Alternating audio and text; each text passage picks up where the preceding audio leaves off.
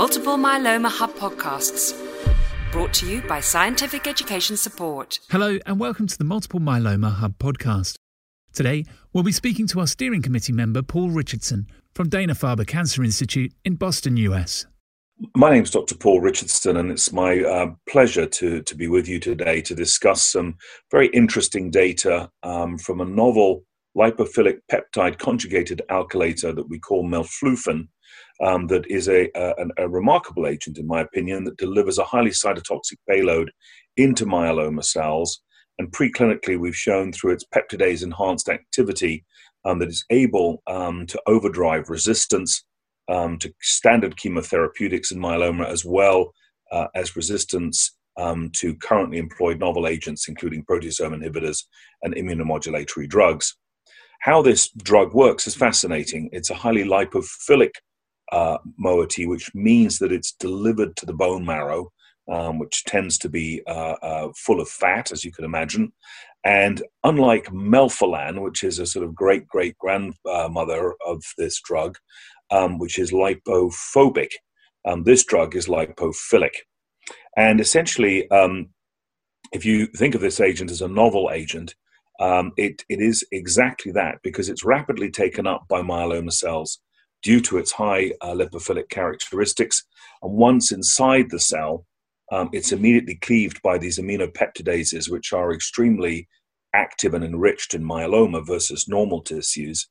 And the hydrophilic alkylator payload is then entrapped within the myeloma cell.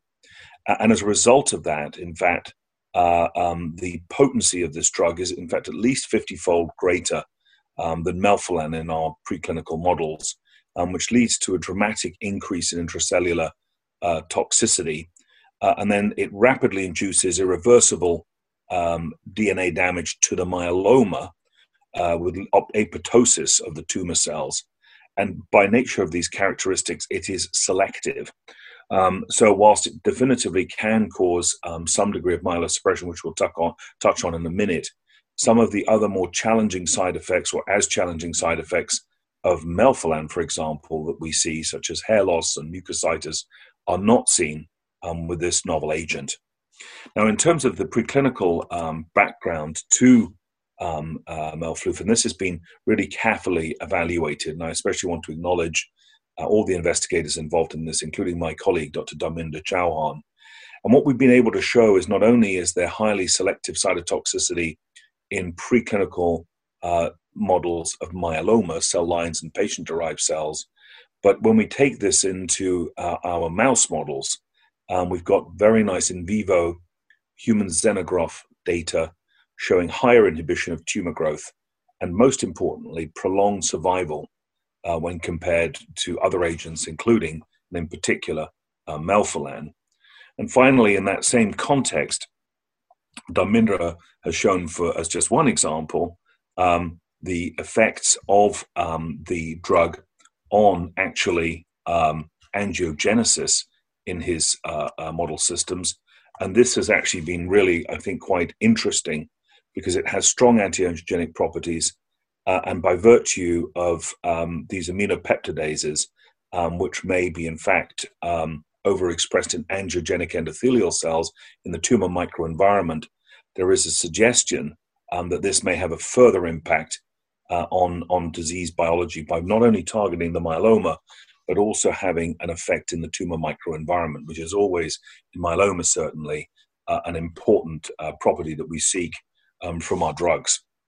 And I think it's also important to share that there is selective cytotoxicity of melflufen in terms of osteoclast precursor activity, which was something that was to some extent unexpected. But what we found was that there is an impotent effect on osteoclasts, and basically by lowering osteoclast activity, this agent may in fact be able to have an impact on bone disease, which is really obviously a major challenge in myeloma. Now, how do we set about studying melflufen clinically? Well, I first and foremost want to emphasize the results of our first study in myeloma, 012M1, which we published recently in Lancet Hematology.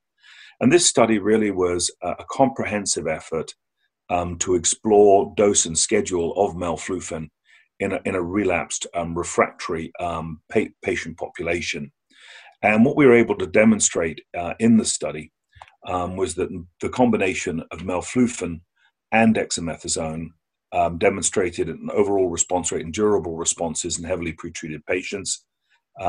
These were patients who had been primarily exposed to immunomodulatory drugs, including lenalidomide, thalidomide, and pomalidomide, as well as proteasome inhibitors such as carfilzomib and bortezomib, in addition to chemotherapeutics.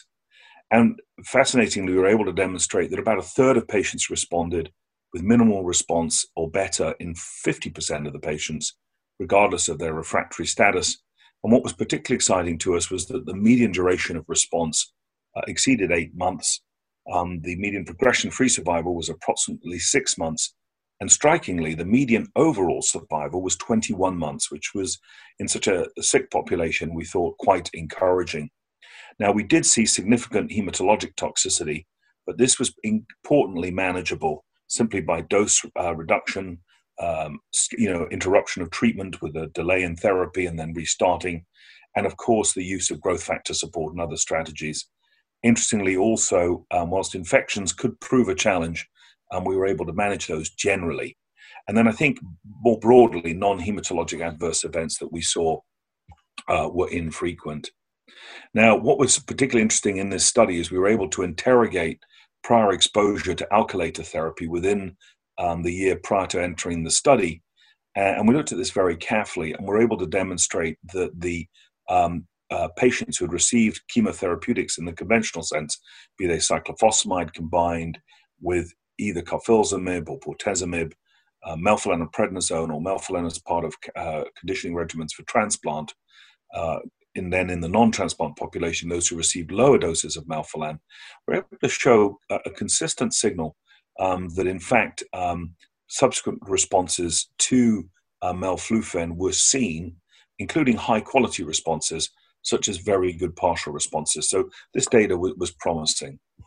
Now, after the success of the 021M study, a number of studies have followed with melflufen. I do want to mention the Horizon trial and give you some of the information around that. It's important to note that we'll be updating the final results of this trial at the European Hematology Association meeting in a few weeks. And that will be hopefully part of a late-breaking abstract. So with that in mind, I'm going to restrict my comments to data we've already presented at meetings last year, and just give an update on the full data set and simply top-line data that has already been made available in the context of a recent information from the sponsor on oncopeptides.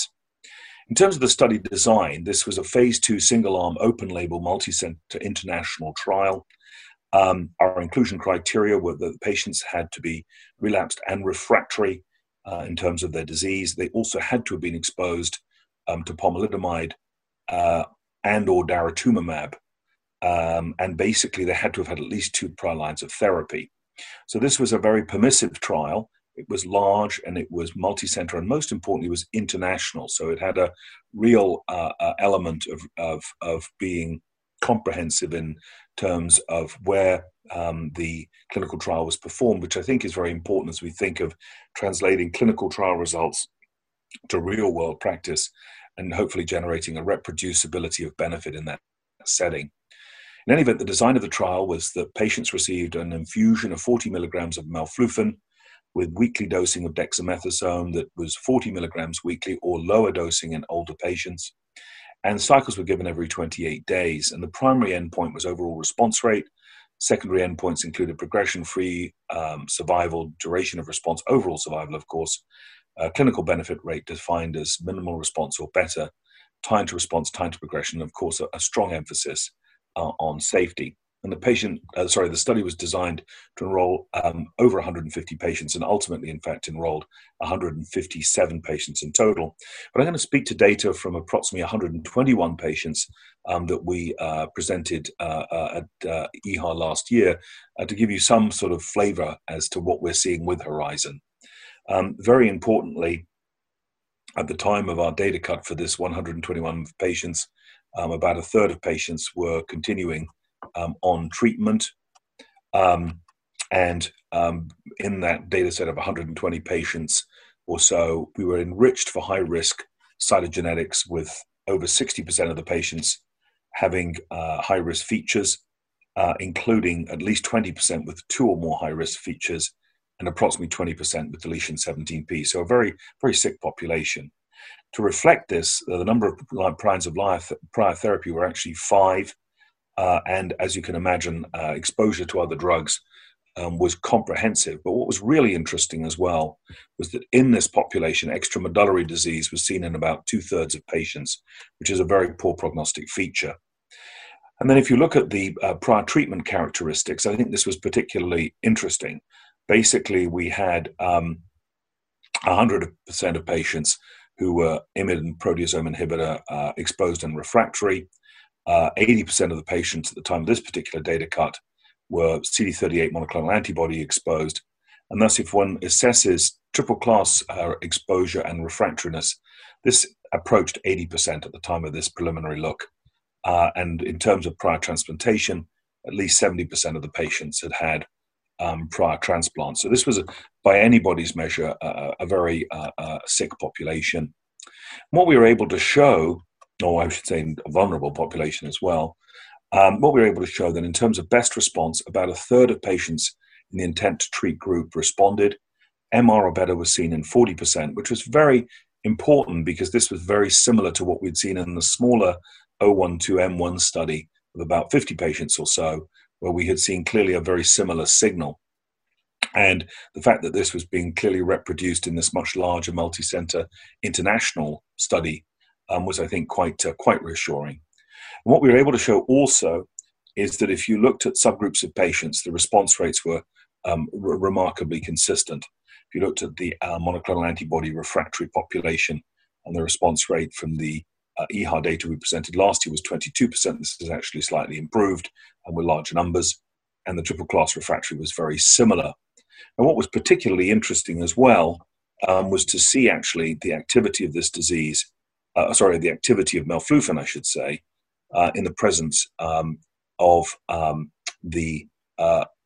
extramedullary myeloma. And so with that in mind, I did want to share that this particular subgroup of patients appeared to benefit significantly. And when we looked at this initially in a subgroup of patients and presented these data at EHA last year, which we then updated at the International Myeloma Workshop in September, we saw a very strong signal for extramedullary patients. About 30% of patients here were responding. And if we looked at the extramedullary patients who were classically triple class refractory, around 23% of patients were responding. Now, the most recent update of this data in the form of a press release from our sponsor Oncopeptides has similarly confirmed this top-line information, demonstrating very similar response rates in these particularly vulnerable groups. Now, progression-free and overall survival data are obviously maturing, but suffice to say there is clearly a progression-free survival signal that's for this relapse refractory population that's encouraging. And similarly, there is an encouraging duration of response data, which really I think is important. For example, in our analysis that we presented last year at EHA, we were able to demonstrate that median duration of response was particularly good in patients without extramedullary disease, but was still encouraging in those with extramedullary disease at around 4 months. And if we looked at the triple class refractory, again, the non-extramedullary patients enjoyed approximately an 8-month median duration of response, with the extramedullary disease being about 4 months. But nonetheless, this is some of the best data that we've seen for extramedullary disease in such a vulnerable population. And I think it's worth mentioning that for a few moments because, in fact, in the extramedullary disease setting, very few single agents are active. We do know that, for example, in daratumumab use as a monotherapy, response rates are seen in about 15 to 20% of patients if they are daratumumab naive. Obviously, these patients were daratumumab exposed in the majority and also daratumumab refractory. So to see a response rate in this group we felt was really quite promising. So the conclusions from the Horizon study were really that there was a very solid response rate of around 30%, a clinical benefit response rate of around 40%, and the progression-free survival overall was about 4 months. And these data have been sustained with larger numbers and more mature analysis. Also, we saw a consistently strong signal between 25 and 30% for patients with extramedullary disease, depending on their prior exposure to previous drugs, which of course I think is really important because it does suggest a consistency of signal with an improvement in the response rate in those who've been less heavily pretreated, but a respectable and helpful response rate in those who are truly triple-class resistant and refractory. The tolerability profile was also very consistent with what we'd seen before. The rate of discontinuation because of adverse events was importantly low. Non-hematologic adverse were infrequent. Having said that, however, hematologic toxicity was clearly our major issue in terms of side effects, and this proved manageable with growth factor support and appropriate dose adjustments, as well as platelet support, with including thrombopoietic agents.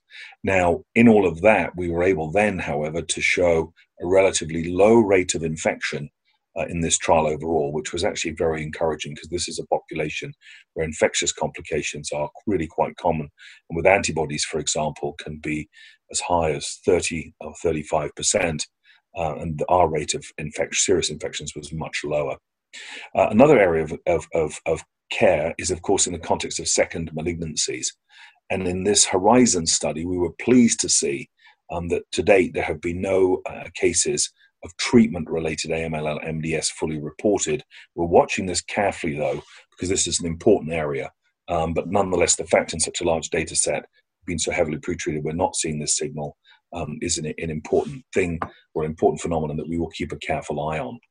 Now, going forward, other trials I think are showing great excitement. It's important to recognize that melflufen is a single agent, and so the use of it in combination with other drugs is clearly a way to go, because then it would allow us to use lower doses and so forth, and hopefully enhance efficacy.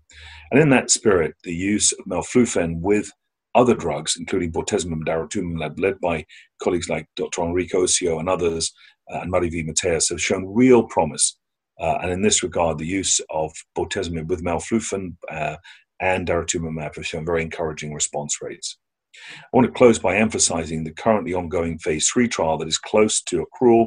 This is led by my colleague, Dr. Pieter Sonneveld, and really is a remarkable international phase 3 effort comparing melflufen dexamethasone to pomalidomide and dexamethasone in much earlier disease. And I'm very pleased to report that that trial is almost fully accrued, and we will hope for top-line data perhaps as early as next year.